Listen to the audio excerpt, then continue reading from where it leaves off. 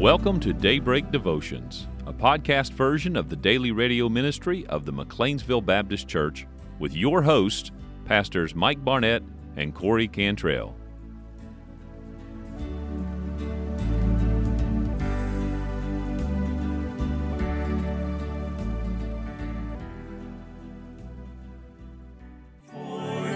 Here we are, back on the air for Daybreak Devotions on this terrific Tuesday. Good to have you with us, Pastor Mike Barnett and Pastor Corey Cantrell.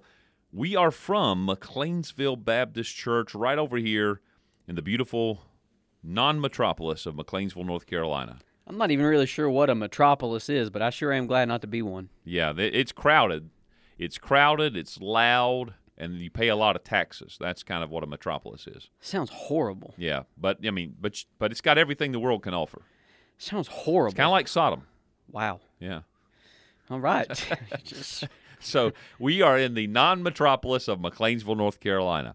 Thanks for listening again today as we are really well into now this week, this second week of July, and hot and heavy in missions around our area. Mm-hmm. We got teams on mission, or a team on mission, another team going on mission, and that is really that's really what it's about. That's what we're supposed to be doing. Not only are we giving to missions, but doing missions. It doesn't have anything necessarily to do with what we're talking about today, but I'm just reflecting on that a little bit. Well, I mean, it's good that we have the liberty to be able to do this. You worked the word liberty into that. I sure did. Oh, well, this is our mission of the hour, and we're glad you're joining, because if you weren't there, we'd just be talking to ourselves.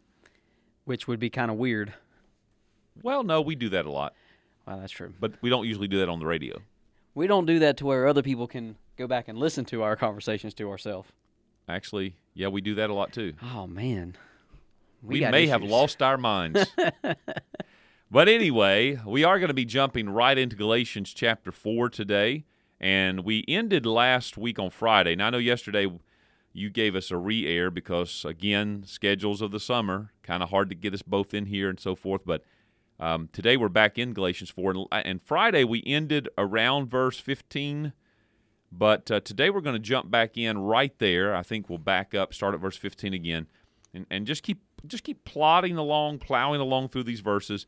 Just before we came on the air, as we were praying about today's broadcast, it did occur to me, I was thinking, man, when we get to chapter 5 and chapter 6, there's so much good practical teaching about our Christian life and how we ought to treat one another and the things that we need to have in our life and remove from our life and all these things. But, boy, you got to get through chapter 4 where Paul is really laying down this defense for this radical grace and radical liberty that we have in Jesus.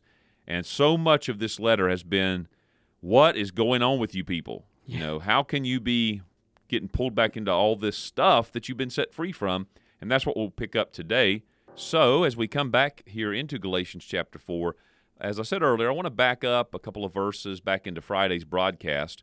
And what's happening here is in these verses in chapter 4, we're being taken a little deeper into Paul's puzzlement with the Galatian believers. And verse 15 and 16, let me read those, and then I'll tell you how I kind of paraphrase this. Where is then the blessedness ye spake of? For I bear you record that if it had been possible, ye would have plucked out your own eyes and have given them to me. Am I therefore become your enemy because I tell you the truth? And so I wrote that out in my notes, like Paul is saying to them, when I first came, you loved me. You would have sacrificed your own selves for me. And now, because I'm holding firm to the truth, you're counting me as your enemy. And I cannot help but think, I believe you're the one that used this expression before, and I may have heard it somewhere else, but, you know, when you first show up, beware of the ones that are like... Help you unpack your bags. They'll be the first ones to help you pack them. Yep. And that's what Paul is experiencing here. They just loved Paul, and why wouldn't they? These are pagan people that, you know, had been lost. If they had any religion, it was an unfulfilled religion that just demanded everything out of them. And now they've come to Christ, and they've been made free in Jesus, who pays it all and who equips us by his grace to live daily in his goodness and bear fruit for him, which, again, Paul's going to get to that in chapter 5 and 6. But Paul's just amazed that now all of a sudden you're going back into that, and by going back into that, you're treating me now like I'm the one that's done you wrong. Yep. I think what must have happened, and I don't don't know all of this, and I'm sure there's church historians that could lay it out a little more clearly, but what must have happened is that Paul has received word about the conflict in the churches there in Galatia. So again, we've already said it's only a matter of months since he was there that he's now writing this letter back to them. But somehow he's heard about it. He's heard that these Judaizers had come in behind him, and he would have not been a stranger to that. He would have already been familiar with that going on. But the churches in Galatia, there are believers in the churches that are beginning to accept the bad teaching of adding law keeping to the gospel is what I'm trying to say. That was the false teaching, the bad teaching. And Paul gets word of this, and then he responds to it. Now, possibly there had been a preceding letter before this one, because as Paul's writing all this, he's already so far into it that he's saying, now you're treating me as the enemy. So if this was his first response, how would he even know how they were treating him, right? Unless, just for sake of argument, Paul was feeling this. He was taking it very personal, which could be a reality. Because I tell you, knowing what it is to pour your heart into people and really help lead them into truth and freedom in Christ, but then to have that sense that somehow, for some reason, I hate to use the phrase knife in the back, but at least like you've shut the door and said, you've pulled the welcome mat away from me. Right. That sense of betrayal can hit you pretty hard in your heart. And that might be what Paul's feeling. I mean, especially when you're the guy that has come and brought good news of deliverance, and now it is very clear that the people that you, in essence, helped to liberate are now acting and operating as if, well, actually, he's dangerous. We better mark him. We better watch out for him. I mean, yeah, that's cool, great, thanks for delivering us out, but whew, thank heavens we didn't really get sucked up into his damaging doctrine, because then what we would have been. Then it's kind of like, we might have not made it into heaven. Yeah, it's like, are you serious? I'm pouring myself into you, and you're letting somebody else come behind and now turn you against me in a very, very, very serious way. It's here's an analogy.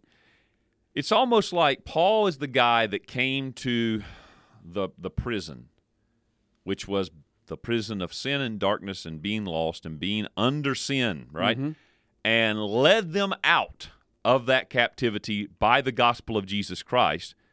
But then these other teachers come behind Paul and they say, hey, that Paul's not a terrible guy, all right, but he didn't quite get it right. We're not going to put you back in prison, but we need you to come sit in the jail a while. Who would do that? And that's almost, I think, Paul's mentality is, why would you even consider this? You've been made completely free in Jesus, but you want to go back now halfway to some law-keeping religion. Right. So somehow or another, Paul's got the message, and he has maybe contacted them back. Maybe he wrote a preceding letter. Maybe he sent a messenger. But either way, they're pushing back against Paul. They don't want to listen to him anymore unless he's willing to come around to their way now, which you and me and all of us know Paul's not going to do that. Now, we know this today in our time, the term we would use, because, again, we've said the Judaizer thing, but today we would call this legalism. Mm-hmm. Or I guess a proper term would be nomism, right?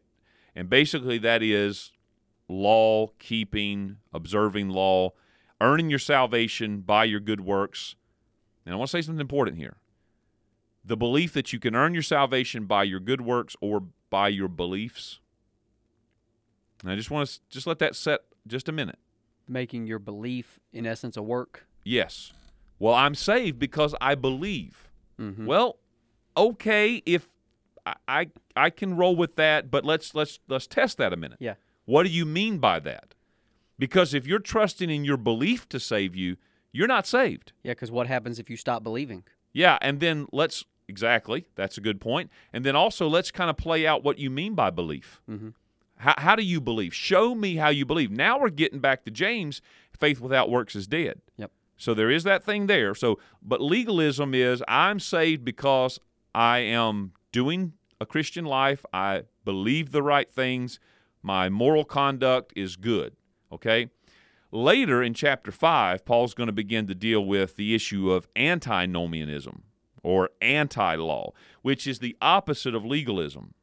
Now, you wouldn't think he'd have to deal with that here, but what he's going to do is he's going to balance out his message, because he spent these 4 chapters saying, stop trying to keep the law to earn your salvation. Jesus paid for your salvation. Now, get in Jesus and live it. But then in chapter 5, he's going to say stand fast in that liberty and don't be entangled again with the yoke of bondage. But then he's going to move into how we should use that liberty, not to our own self, our own flesh, but to serve one another. So he's going to deal with the antinomianism too. Now, antinomianism, the opposite of legalism, says that there are no laws, there are no rules, there are no codes to live by. We're free to be and do as we feel free to be and do. Now, let me state that one more time, because I don't want it to get lost before I move forward. Antinomianism, which is the fancy word for the opposite of legalism. What would be another less fancy word? Lawlessness. Lawlessness, that sounds like, I even want to say lasciviousness, but people would reject those words because they would say, I'm not a lawless person. I'm a good person. No, but I'm not lascivious. That's like somebody that's vile and does like unseemly things. Yeah, but it's typically, it's the person where there's no moral absolutes. It's ambiguous. Everybody kind of. Yes, but here's the point that I'm getting at with all this. So consider all that we just said. Most of the people listening to this radio broadcast would never think of themselves as that. Mm-hmm. Of course, most would probably never think of themselves as the legalist. Right? But let me add something to this. It's interesting that conservative church denominations, whether it's Baptist or Holiness or whoever, I don't want to start naming a bunch of names. We're Baptists, so that's easy for us to call out the Baptists. Conservative Baptists are considered to be more legalistic, okay? But if you are in the conservative Baptist world, you're going to find just as much antinomianism as you find nomism. In other words, you're going to find just as many people with the philosophy that I'm saved because I believe the right things and do the right things. You're going to find just as many of those as you find people who say, I'm saved. I'm free to do and be as I feel led to do and be. Yeah. I have liberty in Jesus. You can't judge me. If I don't want to do this, I don't have to do this. Don't expect anything out of me. I think one of the best ways to identify that person is the individual that likes to use the verse, hey, I'm the high priest of my own home. And a lot of times that will kind of get used to justify, I'm going to have to stand before God and give an account. So don't you worry about me. I'll give account to God. Yes. Yeah. Well, that's a code talk for saying, get out of my business. Exactly. Don't expect me to live by any standard. Because the person that actually understands that I'm the high priest of my own home and I'm going to have to answer to God is going to be like, somebody give me some counsel. Somebody help me, because I'm going to have to answer before God. So I'm not smart enough or capable enough or spiritual enough to figure this out on my own. Yeah. Also, another thing that I think I have, it's just kind of crossing my mind, but when I've had these types of conversations with people down through the years, some of them in church, some of them not in church, but they take these kind of stands, this self-righteous. Another thing that gets thrown out a lot by people of that mindset is, show me in the Bible. I'm telling you, that's the truth right there. When you talk to them about, hey, look, God does expect us to live holy lives. There are some things that are right and some things that are wrong for a believer. Show me in the Bible where I'm wrong in doing this, right? Now, there is a place and time for saying, hey, brother, show me in the Bible. Like, if I really don't see that, but show me. Help me see what you're saying. Now, that's a good attitude. Right. Everybody should maintain that's a humble approach, right? I believe I'm right, but I could be wrong, so help me see where you're coming from. But that's not the spirit behind this thing. And it's usually the antinomiist, not the legalist. The legalists are going to pull their Bible out and just misrepresent it. Yeah. They're going to say, thus saith the Lord right there, brother, and they're going to take you to some obscure passage in the Old Testament. Well, it won't even be obscure. That's black, white, and red right there. Yeah. But the guy that says, look, hey, look, I'm not accountable to you. I'm accountable to God. They're going to say, show me in the Bible where it says that. And then you really know at that point you're not going to reason with them. Yeah. Okay, but if we are going to answer this, are we or are we not bound to the moral law of God's Word? Because that's really the issue. We all sort of agree, and thankfully so, the ceremonial law is out. I mean, I don't have to bring pigeons, doves, and goats to the altar anymore.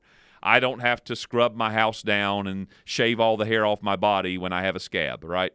I mean, thank God for these things, right? But the moral law, okay, which includes the 10 Commandments, where do we stand on that?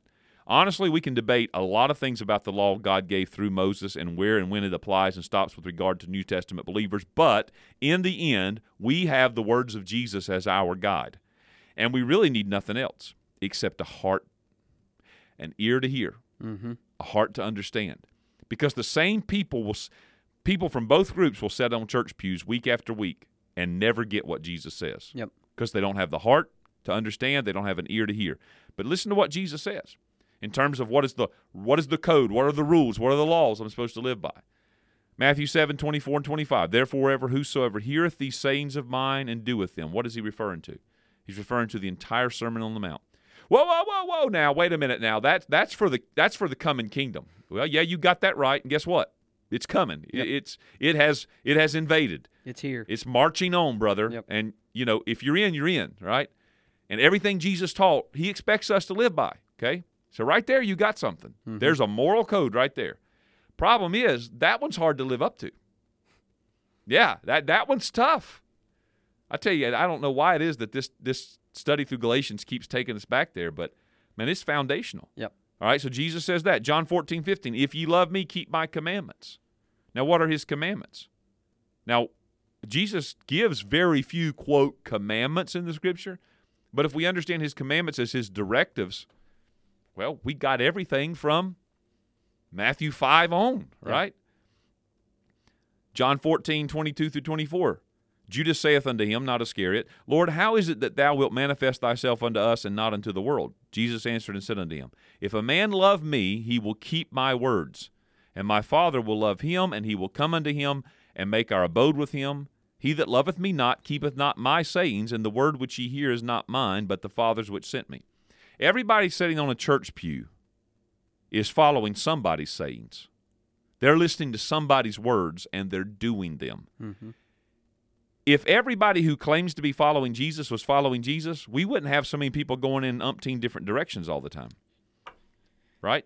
Yep. But we don't digress. We go to John 15:10. If ye keep my commandments, ye shall abide in my love, even as I have kept my Father's commandments and abide in his love. But the problem is, it is a problem. The reality is, I cannot take those words of Jesus and go to anybody who's living outside of that and convince them. Because in their heart and their mind, I'm doing that. Yep. I keep Jesus' word. I'm in God's love. I abide in God's love. God loves me all the time, brother. Matter of fact, that's what I'm saying to you. You can't tell me that I'm not in God's love. Yeah, it's kind of like when, you prepare a message, you get up to preach, and you don't plan and prepare a message for individual people. Like, oh, this guy needs this. Okay, Lord, help me find a book, chapter, and verse because I'm going to preach this on Sunday morning to this fella. But sometimes you'll say stuff, and it's like, oh, man, I know this person's life. And then you'll look, and they'll be the one that's amening it like, yeah, they'll come up to the back door. Boy, I'm telling you what, there were some people in here that needed to hear that. And you want to say, yeah, did you hear that? You know, how are you missing this? Bringing some resolution, though, back to these two things, Adam Clark, who was a Methodist minister from some time back, said it this way, and I thought this was pretty good. The gospel proclaims liberty from the ceremonial law, but binds you still faster under the moral law. To be freed from the ceremonial law is the gospel liberty. To pretend freedom from the moral law is antinomianism. Now, again, we could discuss and debate, well, what part of the moral law, how far does it go, because the moral law is a little vague if we don't dive into it a little bit, like 10 Commandments, and the 10 Commandments are just 10. There's a whole lot more, okay? But I agree with the overall point he's making. Jesus did not destroy the law. He fulfilled it. He did not dismiss us from God's law. He opened the door for us to have a way to live according to that. And what Jesus did was took the law and just kind of wrapped it all up into himself. Yeah. And so when Jesus teaches us in those big, long, red letter passages in the Scriptures, what we're getting is this is what God expects out of you as a Christian. And yes, there is a code, so to speak, to live by. There's a moral expectation in the kingdom of God. You are not freed from that. You are freed to live it. Yes, and I think the great litmus test, if you will, is when we have the heart of wanting to obey the moral law of God. Whenever we get to one of those decision points that it's like, okay, what should I do with this? If our heart is really to follow the moral law of God, we're going to err on the side of too rigidness. Is that the right way to say that? Like, we're going to want to make sure, okay, this might be a gray area, but I'm going to err on the side of going above and beyond to make sure, and I'm not going to try to justify why I can be less than. Because that's the moral law of God. We want to be so in tune with God. Are we going to get everything right? Are we going to look exactly like everybody else? No, but our heart should be unified to the point that it's like when I get to a point where it's a question, my go-to response is, Lord, I'm going to err on the side of being closer to you just to remove all doubt, because our heart is to be morally pure and morally aligned with God. I was just looking, as you're talking, you made me think, those verses I read from Jesus. I was looking back over those, kind of thinking about what are some qualifiers is not the word I'm trying to think of, but some maybe identifiers of the person that actually is truly keeping the commandments or keeping the word of Jesus. And I didn't get too far with it. But, you're going to have to know that in your own heart. Because it's somebody who is abiding, who's really dwelling in the love of God. And that's not just, you can't just say, well, yeah, God loves me. I know God loves me. No, that's not abiding in God's love. Man, the doggone heathen down the street who doesn't know Jesus from Adam's house cat knows God loves him, and he'll say that, right? Yep. So but it's the person who really got, like, they're experiencing the love of the Father in their life. The way that my children experience love from me when I pay attention to them, talk to them, hug them, do things with them. If we have that reality in our life, that comes because we are walking in Christ. We're keeping His word. Well, let me at least go down to verse 17 today. And this is an interesting verse as we get ready to wrap up today's broadcast. Paul, speaking of these Judaizers, they zealously affect you, or in our terms, the legalist, they zealously affect you, but not well. Yea, they would exclude you that ye might affect them. Now, when I read that verse, this is what I think Paul's saying. He says, folks, you're missing the point here. You are being marketed by these people. You are a product to them. Yeah, they're getting you all stirred up, but why are they getting you stirred up? Why is it that this crowd can come in and have such an influence over you? I'll tell you why. They're doing it for their own benefit. And if they're doing it for their own benefit, you know what they're not going to do? Anything that would turn you away. Anything that would risk losing your attention. Anything that would cause you to think badly of them. Remember, this is the guy who's now the enemy because I'm telling you the truth. But what I'm telling you is you'll never feel that way about them, because if they lose you, they risk losing their honey hole. Yep. You ever heard that phrase before? Man, that's a honey hole over there at that church, baby. You want to get a meeting there. Now, you're going to talk about something that makes God sick. Yep. It's when preachers talk like that. But let's not exclude anybody else that's not a preacher. When we're exercising our influence over somebody for our gain, that's called manipulation. Yep. And Sunday school teachers can do it, and musicians can do it, and people sitting on the pew can do it. This is a thing that spreads through the rank and file, as they say. Yeah, because we'll do certain things for certain visitors because it's like, oh, man, they're an influential person. They have something to contribute. But then you let somebody come in that might kind of ruffle the feathers of some of our long-standing members, some of our key people. We just don't want to hurt them. And so what will we do? We'll exclude that crowd coming in because, hey, their kind comes in here, and all of a sudden we start losing people. These sort of different visitors that we have from time to time who most of the time don't end up staying around. Yep. Wonder how many we would have kept if somebody, when they were planning their little fellowships, would have invited them. And even thought about it. Yeah. Well, preacher, you should have thought about it. Well, you're right, and I'm thinking about it right now. Because I can speak this even not just from my time here, but in my years of being involved in the preacher's home to some extent.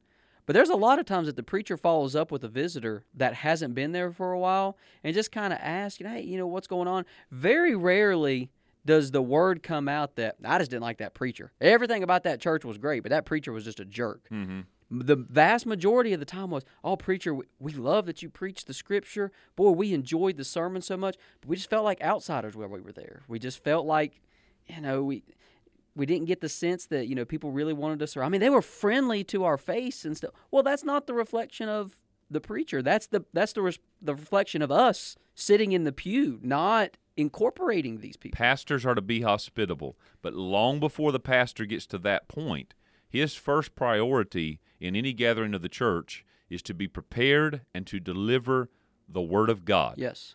And the people in the pews are the first contact with visitors, and it just has to be that we understand that.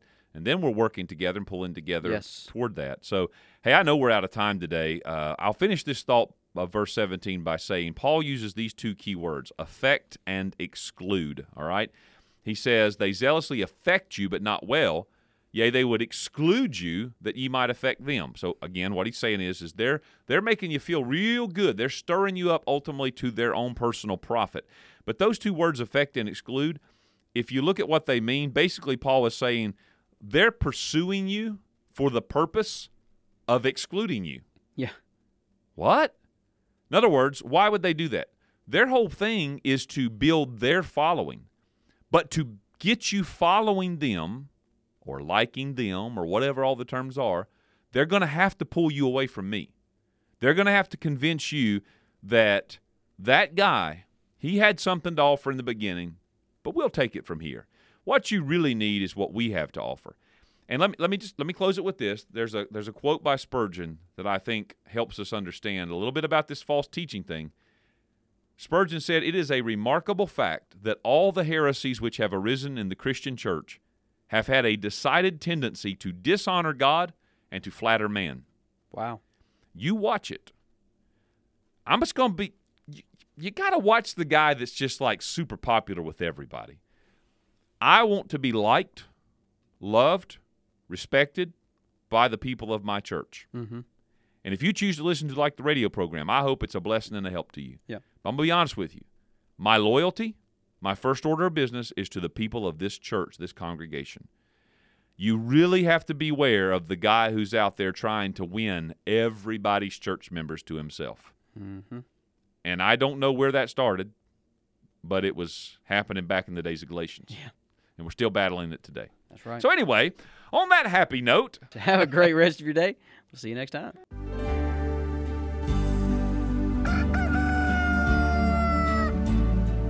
And we thank you for joining us on today's program. We hope that you'll tune in with us each and every day right here on Daybreak Devotions as Pastor Mike and I will discuss various topics in God's Word. If you've got any questions, comments, we would love to hear from you at daybreakdevotion@gmail.com.